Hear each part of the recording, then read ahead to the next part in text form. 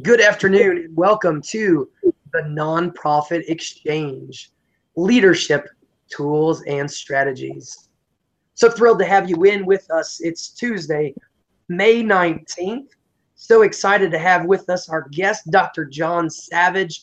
We're going to be talking a lot about the importance of listening in leadership and why that's the starting point for all of us. Before we dig too far into our content for today, I want to remind you about a couple important things. Every Thursday at 9 p.m. Eastern, we engage in hashtag nonprofit chat. That's an opportunity for us to dig deeper into the conversation from Tuesday with you and our wider audience. Also, want to encourage you, just around the corner, our June issue is going to be launching, June issue of Nonprofit Performance Magazine. The June issue focus is giving for impact.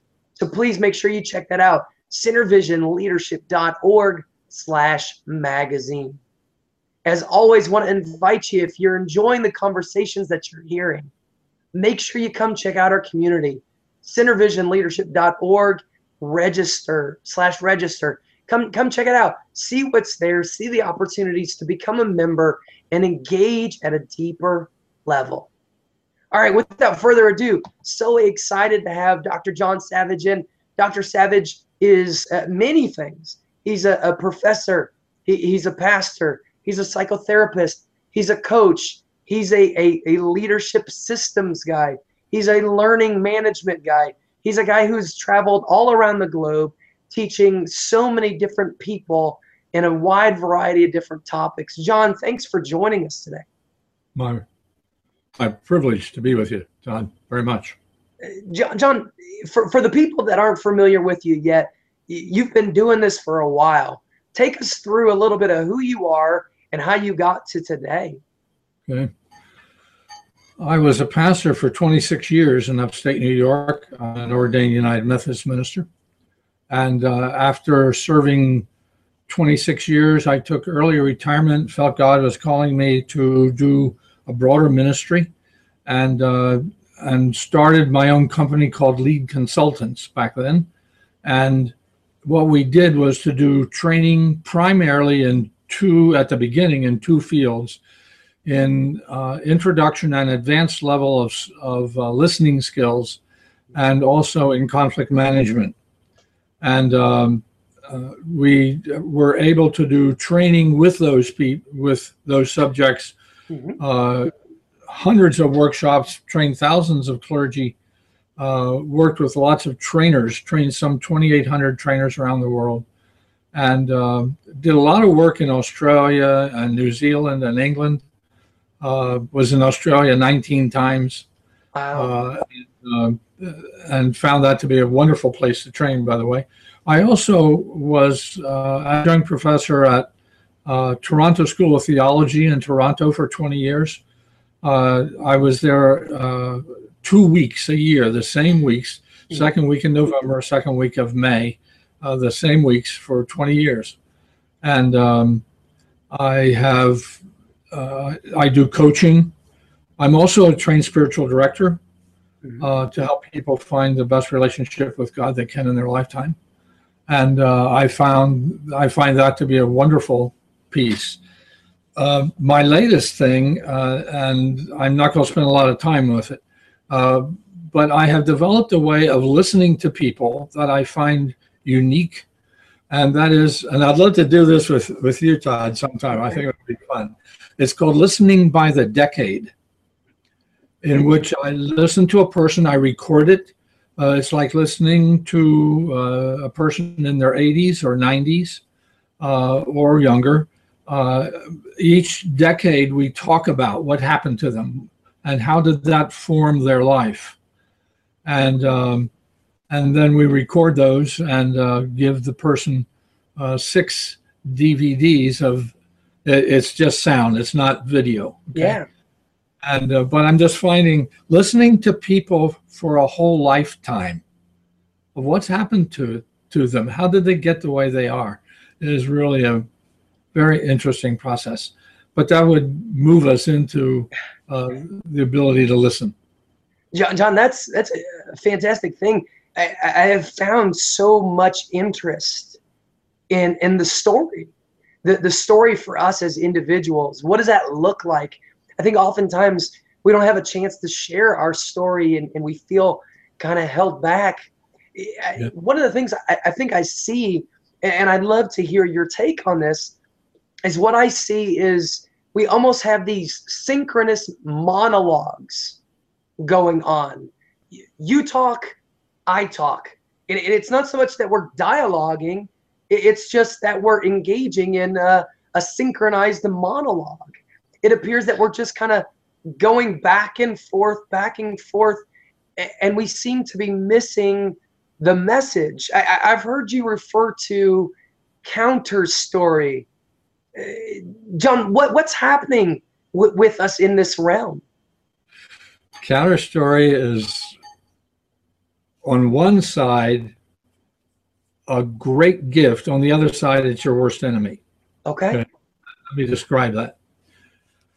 If I tell you, Todd, of a car accident that I had, there's a very good chance that within a few minutes, you're going to tell me of a car accident that you had. Mm. And that's what we call counter story.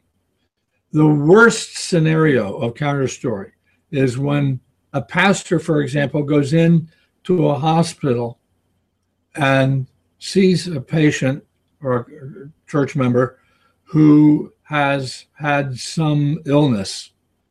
And the patient starts, or the church member starts to tell the pastor about it. When the pastor breaks in and says, well, if you think you're sick, you ought to hear about what happened to me.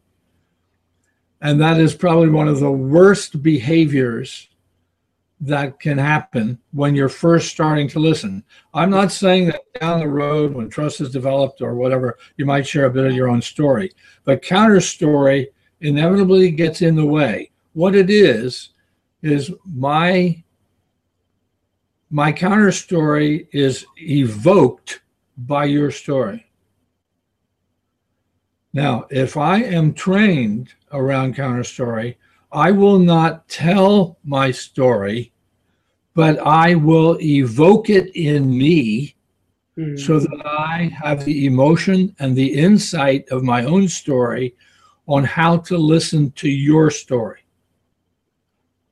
So it becomes a resource when I know how to do that.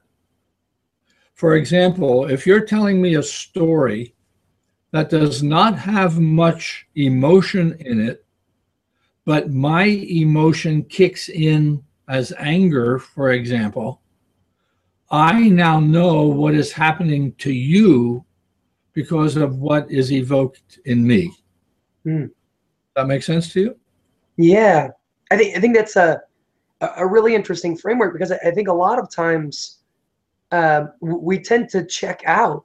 We hear somebody talking about something and we check out into our own story rather than allowing, as you use the term evoke, rather than letting our story kind of evoke the emotions that we experienced, and allowing us still to be able to focus in on the other story.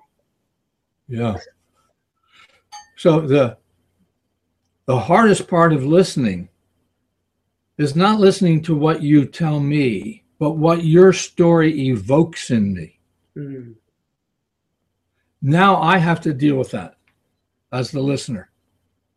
Yeah. And the tendency is for me not to deal with what gets evoked in me by your story, and I will change the subject on you. Okay. Because of the pain or the emotion that sits within us? Right. Okay. And this may sound odd. The storyteller, Todd, is my therapist, because of what they evoke in me. Okay. And there are some people that evoke all kinds of stuff in us. Yeah. That we don't want to deal with. So if I don't want to deal with what is being evoked in me, I'm not going to listen to you, because I don't want to deal with me, not you, but me. Now, John, let me take this because I think this is a really interesting piece. How does that then impact my ability to lead? If I'm not able to listen to your story or listen to whether I'm in a church setting or a nonprofit setting or a for-profit, if I'm not able to listen to you because of what that story evokes in me, what does that do to my leadership? It gives it a problem. Let me put it into a bigger context. Okay. One of the other things that I've researched across the years is a phenomenon that I call congregational corporate pain. This is the pain that is in the life of a church that has never been talked about, never processed. Yeah. And if there is a lot of that pain in the church, and if that often evokes in the pastor his or her personal pain. So the pastor doesn't want to deal with that in themselves and will avoid all the congregational pain that is going on. Congregational pain occurs as a result of a set of clusters. A cluster is a series of events that happen in the life of a church that it doesn't pay attention to the emotionality of it. It wants to move on.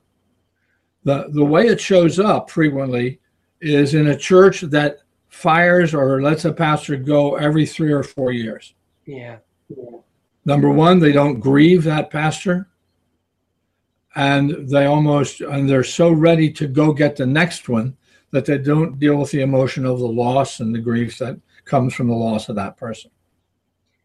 And that's, John, that's upsetting because that's something we see in a lot of organizations. Oh, yeah. We see that churn that takes place so often. I oftentimes hear, and I know you've heard this, well, we learned from that one, and now we're going to go do this. We're going to hire this instead of that. Right. And then what happens, Todd? What's the consequence of that? We see pendulum swing. We see never finding any kind of uncovering of what the hurt was underneath. We never grow. We see stagnation and death usually in those organizations. And particularly if there's an event that is really traumatic. Like I worked for 4 years with a congregation where the pastor, having a very bad meeting, walked out of the meeting angry, went to a lake, it was in February, laid down in ice cold water, took a knife and slit both of his wrists. They found him dead in the water the next morning. Now, what that did, there is not only just the trauma of that event, but it is what the trauma evoked out of the congregation of unfinished grief work for over 50 years in the life of that church. So it's not just the work of the loss of that one man and that event. It is what it evoked out of the depth of the history of that church. And most pastors, fortunately, the next pastor had been through some of my training in conflict management and called and said, I'm in trouble. I don't have a clue what to do with this trauma and what it's doing to my people. And we worked for 4 years together and got it really worked out beautifully. I mean, what we do, Todd, is to turn the pain into creative energy. That's sort of from the cross to resurrection phenomenon. Okay.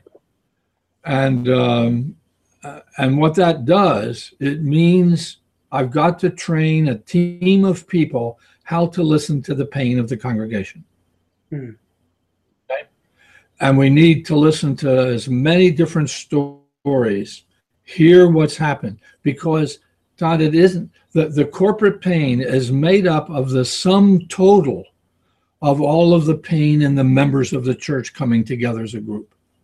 Yeah. Now, John, I want to catch on to something here that you said, because I've heard you've talked about this, and I know you kind of have developed a lot of your training around story listening. Is this what you're talking about here? Is a sense of story listening? Yeah. Story listening is the ability to, let me put it this way, Todd. Storytelling is the unconscious speaking. Okay. You don't know why you tell me the stories you tell. It is not rational. It's not, okay? But the story that comes out of you will have, I listen for a number of things. I listen for key words, what we call theme. I listen for metaphors, images, okay? And I mostly listen for patterns. Do I keep hearing the same theme coming up over and over and over again in a variety of stories? That theme becomes profound, both in listening to a group. I mean, I've done this with IBM. I've done it with many, many churches, done it with school systems, done it with medical doctors. I mean, it's everywhere, okay? And as a result of that, I want to go after the theme, the metaphor, and the pattern. How it keeps showing up. For example, when you're working with a client, and the client keeps telling you similar stories, that is thematic. And I don't want to make it so simple that there's just one theme. It's often multi-layered. Mm-hmm. And the result of that is, well, I can tell you one from IBM, okay? I interviewed, I'm going to go to another one, with Hewlett Packard, okay? Because I interviewed over 300 people in Hewlett Packard. And after a bit, I began to hear different stories, but they contained the same theme. Mm. That's what you're after, okay? Mm. And the theme was, at least at that time, I am here to earn money so I can go do what I like. Rather than, I really love my job and this is what I want, but I kept hearing that over and over. So I went to the vice president who had hired me to come in, and I said, this is what I'm hearing from your people. And I then went and spent 10 weeks of training with that organization. And we got to the root of that, but both organizationally, what can they do to make the work more meaningful? Mm-hmm. Okay. So that's how that plays out. When you hear those repetitive themes in the stories, and the themes may be loss, they may be a theme of help, they may be a theme of joy. I mean, it's not all negative. Yeah. Okay. And so on a notepad that I use to listen, I write down key words. Did I hear this word before? Or this word? Do I keep hearing it repeated as a common word or an idea? What do I keep hearing in the story? You cannot not tell your story, Todd. Want to try something? Do we have a few minutes? We can try something? Sure, we've got about 10 minutes left in our program. Let me try this with you. Okay. I want you to think about something that happened prior to the age of 10. That happened to you. Prior to fourth grade or earlier. Okay. Tell me the story. John, I was 9 years old, and I moved across town. And it was an interesting thing. I went from what was at the time one of the largest elementary schools in the nation to a very tiny one. I went from a school where we had about 6 or 7 classes within one grade, and I moved into a place that we had 1 class per grade. And I remember going from being somebody who, I knew everybody had grown up in the elementary school, and I ended up going into a school where I was the outsider. And that's quite a challenge when you're 9 years old to experience the sense of being new, being an outsider, and to go from so large that anybody could fit in to small and finding a struggle to fit in. Name the theme of the story you just told me. See if you can find it. From to. Yeah. Yeah. From what to what? Yeah, I think it's the from big to little, from out to, or from in to out, from. Is there anything happening in your life right now that is in any way similar to that? Or is it reversed? I don't know. We moved about a year ago, but we moved from one city to another that was similar size. But right. Yeah. So the move became a common theme. Okay. Yeah. Another. Try this with friends sometimes, Todd. Yeah. Ask them to tell you a story out of early childhood. And see how, because why your brain could have picked hundreds of events in 3,500 days. Sure. Which is the first decade. 3,500 days you've been alive. Okay. Now you're going to pick one out of 3,500 days to talk about. Why does your brain pick that one? Mm-hmm. What is there about that story that rings true for you even now? It's a great point. And that's story listening. I like that. I like that. And then you make the bridge to what else is going on in your life. Or I can ask many questions now about that. How many times have you moved in your life? Since then, way too many. Way too many. Like how many? I mean, just give me a rough. I've been married 10 years, and in 10 years, I've lived in 8 different places. Okay. What's that like? So see how that would then generate more discussion. Would go to what happens to you when you move 8 times in 10 years? Yeah. You become adaptable. Okay, very good. That's the upside. Yeah. Okay.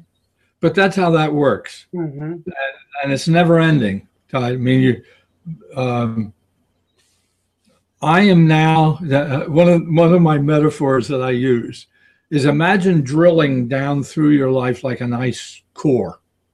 Okay. Uh-huh. And lift it up. And every day is a layer. You're probably in your 40s. I am 33. Ooh, boy, I blew that one, didn't I? That's all right. Okay, so you're some 9,000 days old. You could have watched 90. Okay. I'm 31,000 days. Okay. You can figure out the year later, right? And we, every day we lay down another layer of our life. Mm-hmm. And those all link together, ultimately. Okay. But when you tell a story, you pick one out of 30,000 or out of 9,000, and you tell me. And then the question is, why did you pick that one? Yeah. Why that story? Why not one of 1,000 other stories or events that you could have talked to me? Because that's what's important right now. Now, John, I think this is such an interesting piece, because we were talking before we got on air. One of the biggest challenges that we find in leadership is that we're not trained to do these things. You know, and just in this conversation that you and I are having, it brings to light so many applications of this. Oh, I could see in this setting, if an employer is dealing with an employee going through this, how this might be able to evoke. You know, I look at so much of this. How does somebody who's maybe never been trained in this, how do they engage this? Well, you have to be willing to look at yourself the leader does. Okay. Mhm. And what is their resistance? There's only one thing I have to do in working with a client. Really, only one major thing. Deal with the resistance to getting better. Yeah. And you go, well, what's the resistance? What's the fear? What's the pain or whatever is going on? And I find that leaders who really know how to listen, and by the way, the further up in an organization you go as a leader, the more you're required to listen, Mhm. because you're spending more and more time with people. Okay. Well, And I think that's a funny thing, because I think a lot of times people have this image that's totally reversed from that. They think, well, then I get to tell more people what to do, and it's really, it's the reverse. right. I, Go ahead. One, Todd.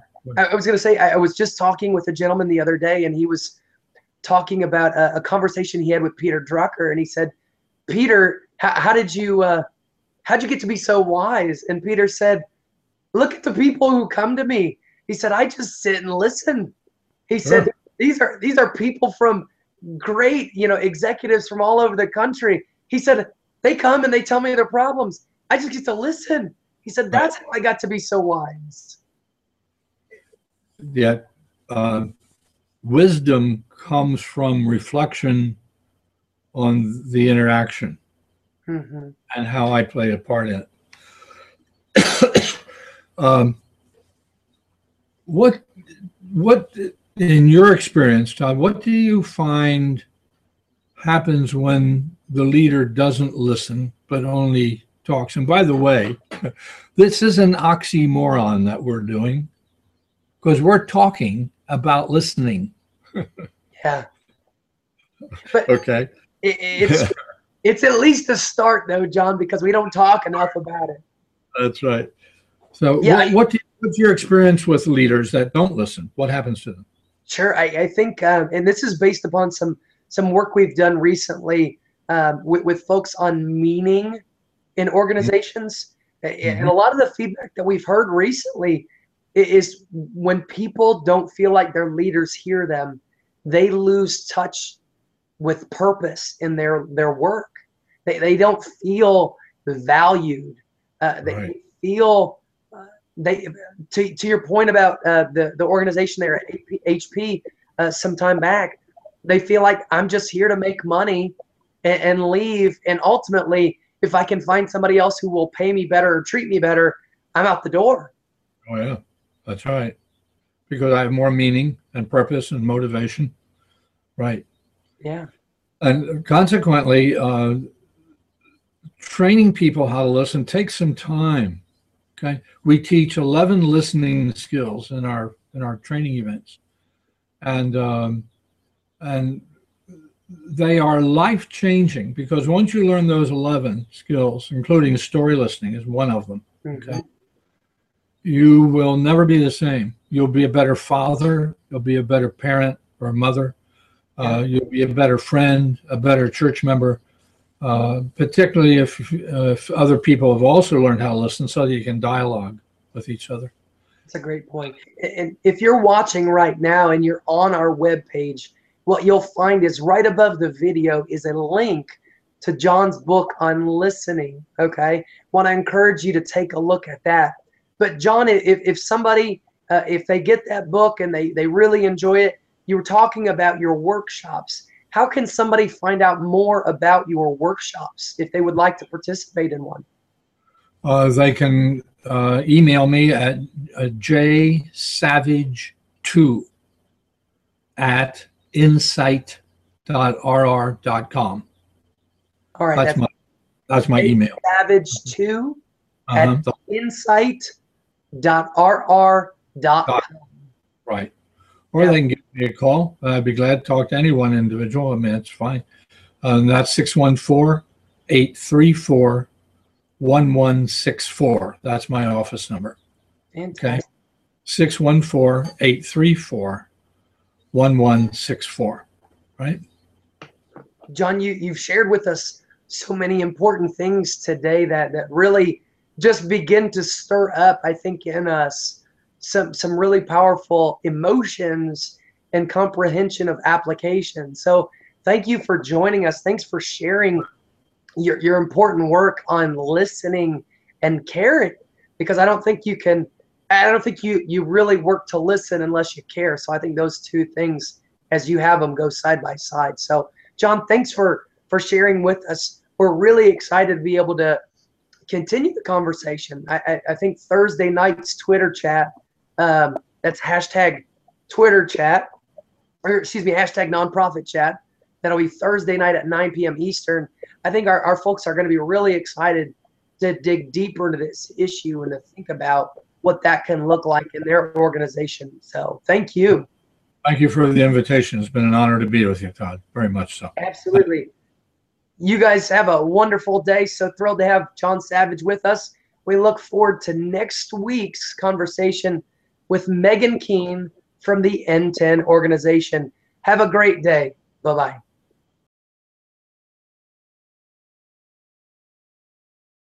This podcast is a part of the C-Suite Radio Network. For more top business podcasts, visit c-suiteradio.com.